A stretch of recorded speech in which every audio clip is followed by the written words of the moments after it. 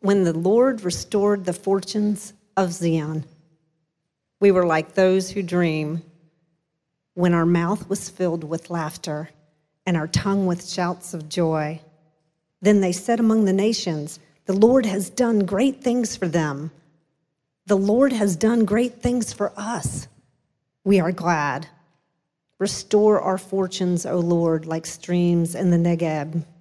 Those who sow in tears shall reap with shouts of joy. He who goes out weeping, bearing the seed of sowing, shall come home with shouts of joy, bringing his sheaves with him. In the late 1980s, early 1990s, there were several hundred studies that were done on happiness. What is it? Where does it come from? It's interesting, by 2014, there were over 10,000 studies done per year on happiness. So early, mid-80s, early 90s, several hundred studies a year on happiness. By 2014, 10,000 studies per year. And it was a shift in psychology, in the psychology world that was fairly exciting, all this movement towards where does happiness come from? How do you obtain it? And as this shift happened, of course, and the research went out, all the major media outlets got hold of it and did features on it. And there were programs written, there were apps that came out to help implement all of this research on how you obtain happiness. There was it was a frenzy. And then you had, out of this flowed all of the speaking engagements. So celebrities and motivational speakers that would give talks on happiness and how you obtain it, how you find it. And then in Psychology Today, they noted, listen to this. In 2000, the number of books published about happiness was what they would say a modest 50. In 2008, 8 years later, that number had skyrocketed to 4,000. Massive amounts of material and books flowing out of this new research about how you find happiness. And then Google searches nearly tripled on happiness, right? There was this flood and this frenzy. I was listening to a TED Talk this past week by a secular journalist who was commenting on all this new research about happiness. In fact, she had incorporated it into a book. Listen to what she said.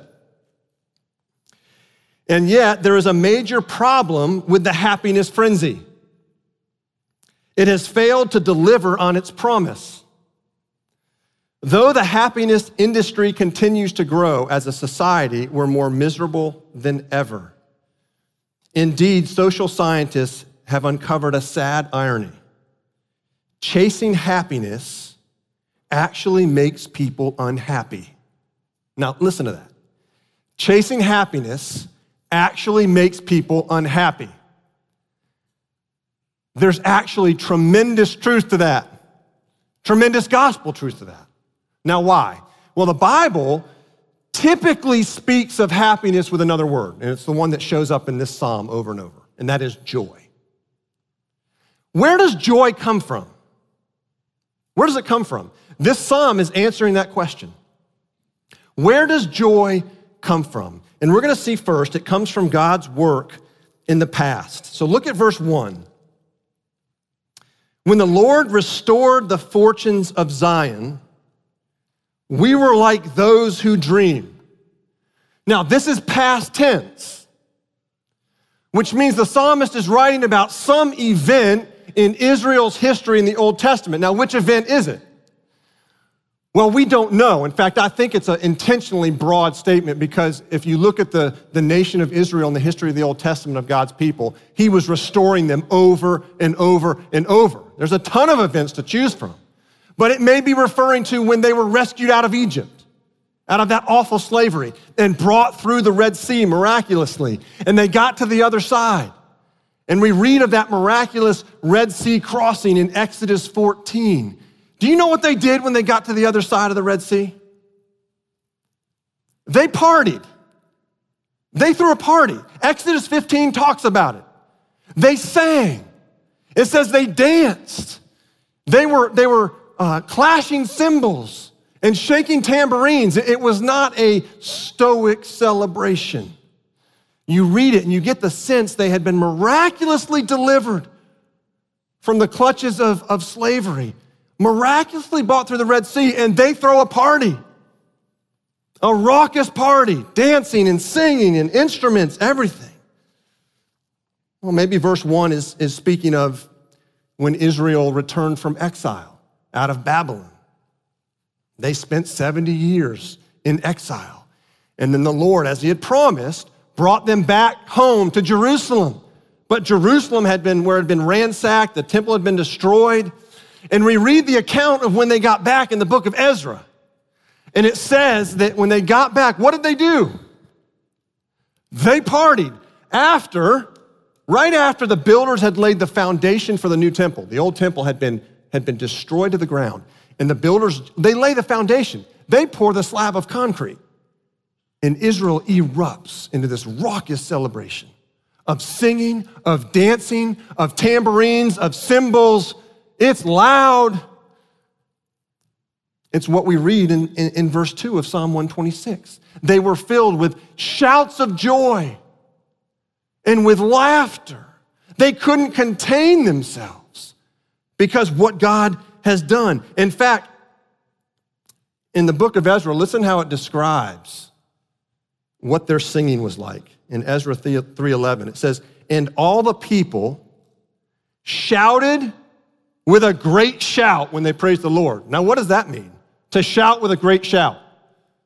That means a lot of shouting, a lot of singing, a lot of rejoicing. Why? Because God had done something. God had worked, and they celebrated what he had done. You see, joy is not rooted in a feeling.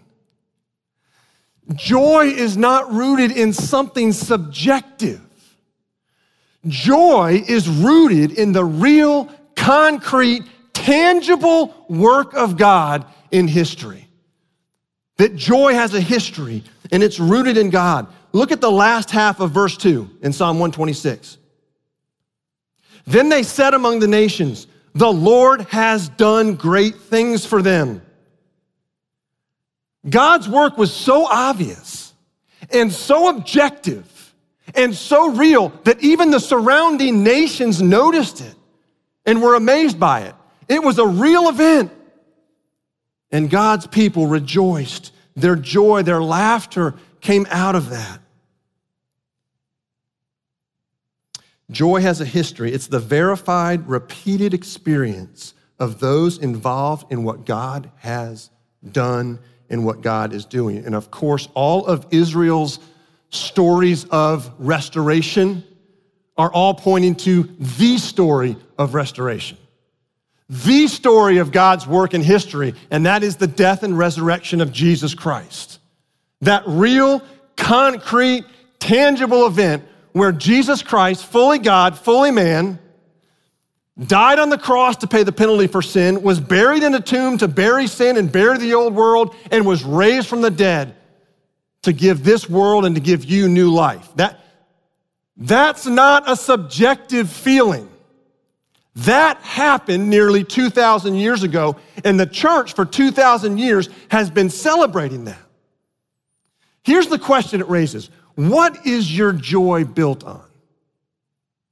When you think about your joy, what is it rooted in? What is it built on? Is it built on a feeling? And you know what feelings do. They come and go. Is it built on something subjective that comes and goes?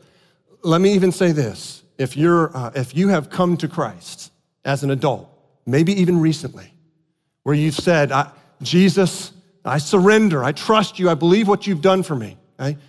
Even if you've come to Christ recently, your joy can't ultimately be in that conversion experience. Your joy is rooted in what Jesus did in time, in space, in history, nearly 2,000 years ago when he accomplished your salvation. That's what your joy is rooted in, because that doesn't change. That has happened once and for all. And so joy is rooted in the past. and it's built on the past. We've gotten away from it in recent years, but my wife and I at our anniversary will watch our wedding video. And it's interesting, no matter where we're at in our marriage, if we're in a rocky place in our marriage, just in one of those spots, if you're married, you understand that. When we watch that video, it nurtures our joy because we're reminded that we really did get married before God. I'm reminded that I wept like a little baby when Kim walked down the aisle. We're reminded that we took vows, and we can hear them.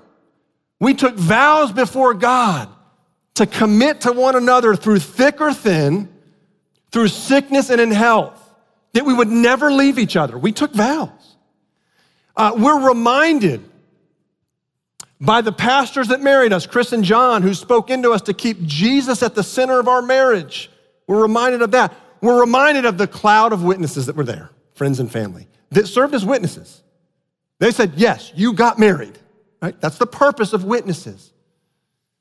And we're reminded, as we sang songs of worship in that service, of how Jesus had saved us and wed us to his son, Jesus.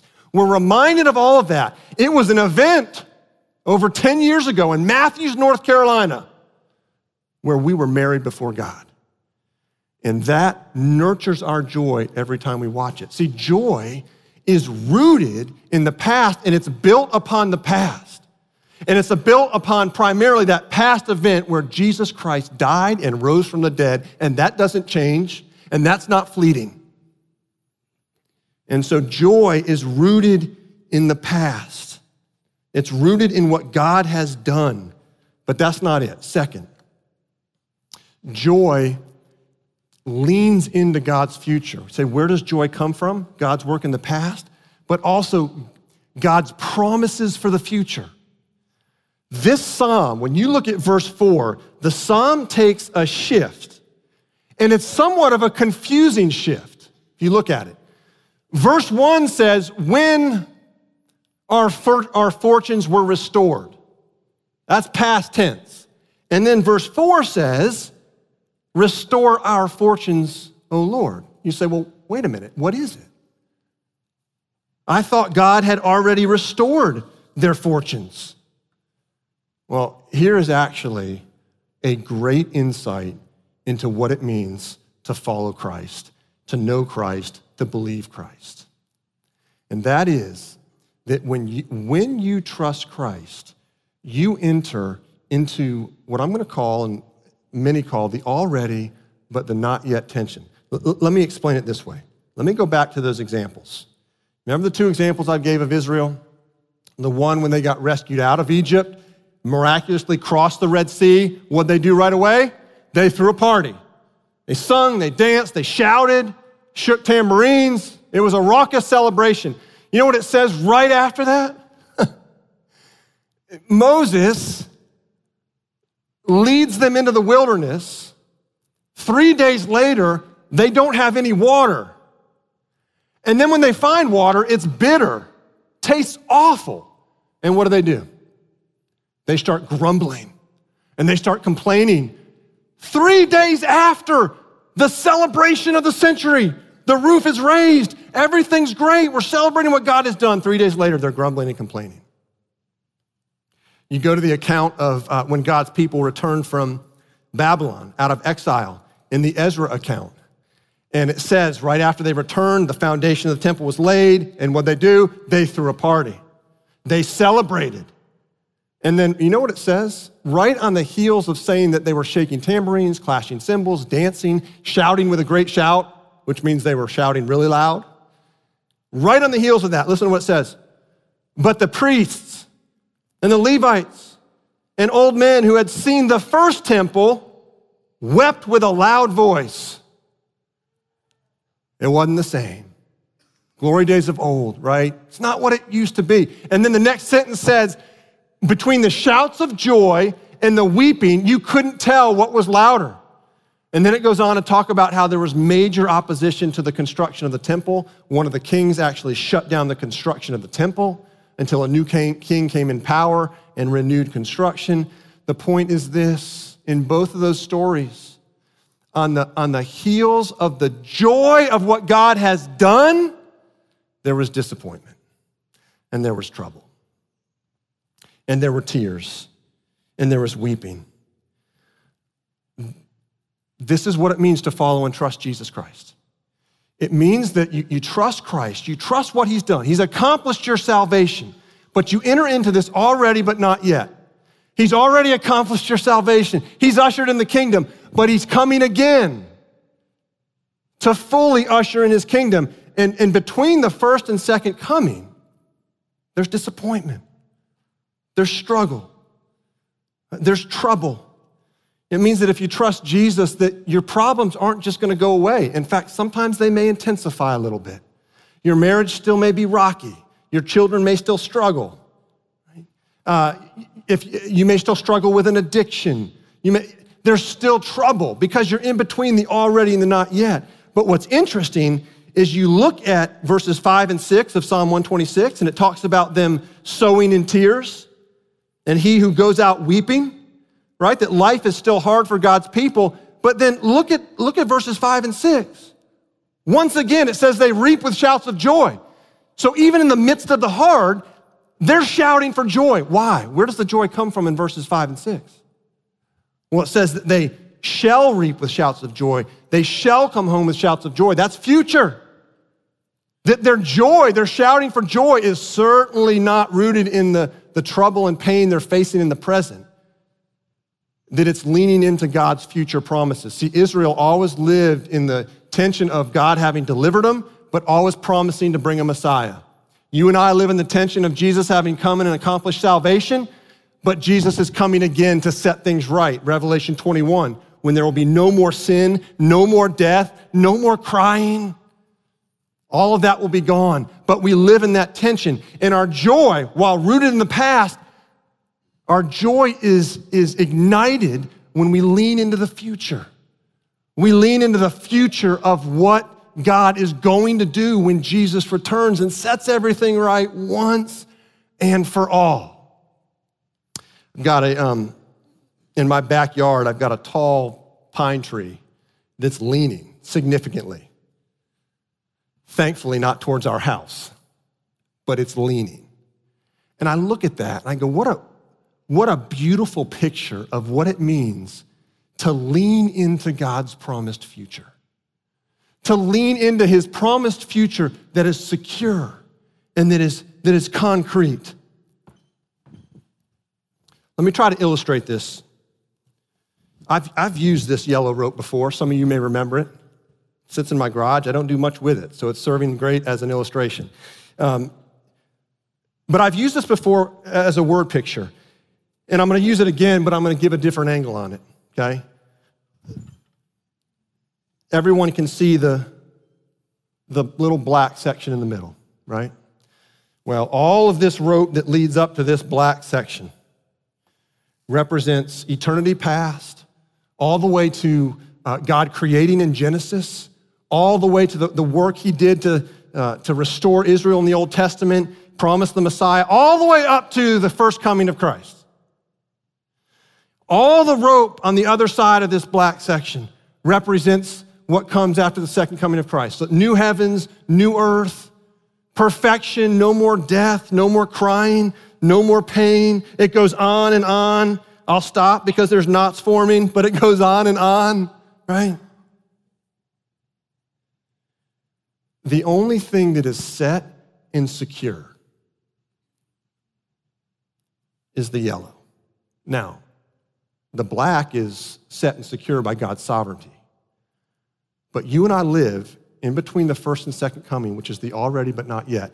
And in the already but not yet, there's a ton of uncertainty, isn't there? The present is uncertain.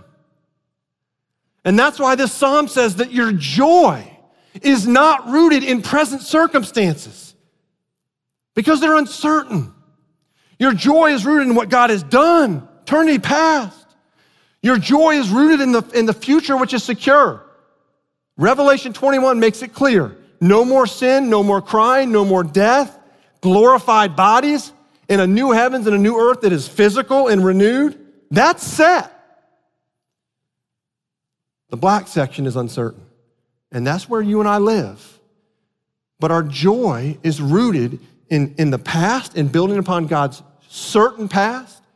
And then our joy is rooted in leaning into God's future, which is set and secure with the return of Jesus Christ. And so when we talk about joy, joy is rooted in the past and it leans into God's future. Now, you may say, so do we just, who cares about the black? Who cares about the present? We just need to escape it and get to this? And who cares about the, not at all. That brings us to the third point, right? That is, where does joy come from? It comes from our sowing in the present. So God's work in the past, God's promises for the future, and then our sowing in the present. You'll notice in verses 5 and 6 that the reaping with shouts of joy is dependent on sowing. Now, to use just the agricultural metaphor that the psalmist is using here, and literally, because it was an agricultural society, you couldn't reap anything unless you put the seed in the ground, right?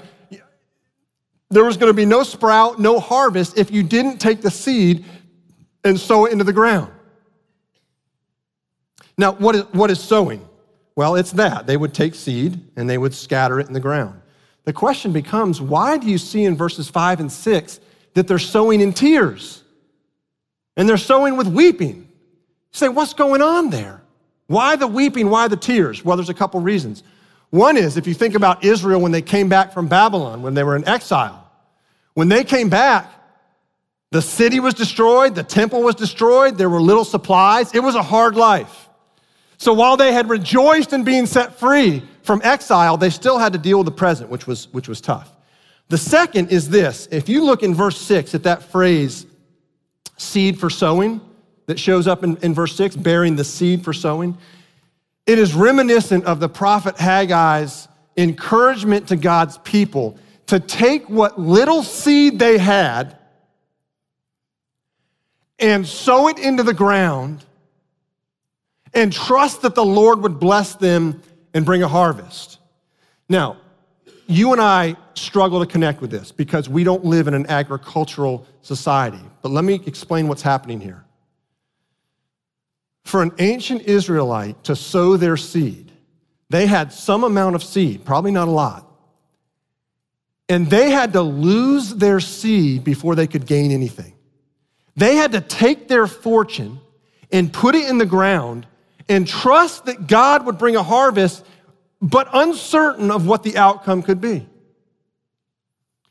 You know, we live around Home Depots and Lowe's, which means that there's unlimited seed. I mean, you go get a pack of seed, you put it in the ground, if it doesn't work, you'll get another pack. And you go back and get another pack. There's seed everywhere, right? That wasn't the case. They had seed, it was their fortune. And they had to put it in the ground and trust the Lord. Now, I presume that they could have taken that seed and exchanged it in the marketplace for some wheat or some produce. They could have bought immediate gratification. They could have exchanged the seed, gotten wheat, produce. The problem is they'd have no seed the next year. See, the reaping and sowing cycle is what continually produced seed that they would have in the following year. But an Israelite was faced with a choice. With this little amount left, what am I going to do with this? Am I going to put it in the ground where it disappears, and I'm at the hands of God for Him sending rain and to nourish this seed so it grows into a harvest? Or am I going to take it and am I just going to exchange it and get some immediate gratification? Listen, you and I face the exact same option. We live in the already but not yet. And in the already but not yet, there's plenty of trouble and disappointment and anxiety and stress to go around. And we face the same option. What are we going to do with that? What are we going to do with our anxiety and our stress and our disappointment and our tears? If you sow it in anyone or anything but God, you're gonna reap the opposite of joy. In fact, you're gonna reap more disappointment, more stress, more anxiety. Let me give you a couple examples. If you sow your disappointment into a bottle of whiskey or into a bottle of wine, you are gonna reap some immediate pain relief. Immediate and momentary pain relief. But once that's gone, you're gonna have greater disappointment. Or you can sow your anxiety and your stress into a fantasy-filled binge on the internet. And you will reap immediate pleasure. But when that's gone, you're gonna be left with greater anxiety and greater stress. Or you can sow your tears into isolation, into disconnect from people. And you may reap some immediate relaxation and comfort, but on the heels of that, you're gonna reap greater tears. You see, joy comes from sowing our disappointment and our trouble and our tears into our almighty, gracious, kind, compassionate God who has moved in history past in Jesus, and trusting him, once we've sowed it, trusting him to bring a crop of joy, as he promises to do. Paul speaks well of it in Galatians 6:8. Says, for the one who sows to his own flesh will from the flesh reap corruption. That's the greater disappointment. It just adds to it. But the one who sows to the Spirit will from the Spirit reap eternal life, reap the joy of salvation. Here's the point. You cannot pursue pleasure as a pathway to joy. That never works. It goes back to the opening statement by that secular journalist, that if you chase happiness, all you're gonna find is unhappiness. That you can't pursue pleasure as a path to joy because joy cannot be bought. Joy can't be manufactured. Joy can only be received. Joy can only be received from God. He gives it. Your responsibility, my responsibility is to sow. And he says, if you will sow, which means sow your disappointment, your tears, and there's a lot of different examples of sowing in the New Testament. If you'll sow it in me, God says, if you'll sow it in my son, Jesus Christ, I will bring a crop of joy. That you'll reap joy that can only come from God. And when that joy comes, it's like what's described in verse 4. Look at verse 4. Restore our fortunes, O Lord, like streams in the Negeb. What does this mean? Well, there are not many places that are more hot, arid, and dry than the desert of the Negeb. And there are not many transformations more dramatic than what happens when a torrential downpour comes into the Negeb and these dry gullies fill with water and they begin to rush. And literally overnight, the surrounding desert turns into green grass and flowers that sprout. That's how quick it is. God says, listen, between the already and the not yet, Jesus has come once in time, in space, in history, and accomplished your salvation. It's done. If you've put your trust in him, it's done. Jesus says, I'm coming again. And God says, in between, there's gonna be plenty of disappointment and trouble. But if you will take it and you will sow it into me and not sow it into something else to try to pursue pleasure as a way to joy, but you'll sow it in me, I will bring joy. And when I bring joy, I bring joy. James says it well, James chapter 5, verse 7. Listen, be patient, therefore, brothers and sisters, until the coming of the Lord. See how the farmer waits for the precious fruit of the earth, being patient about it, until it receives the early and the late rains that God brings. You also be patient. Establish your hearts, for the coming of the Lord is at hand. Let's pray.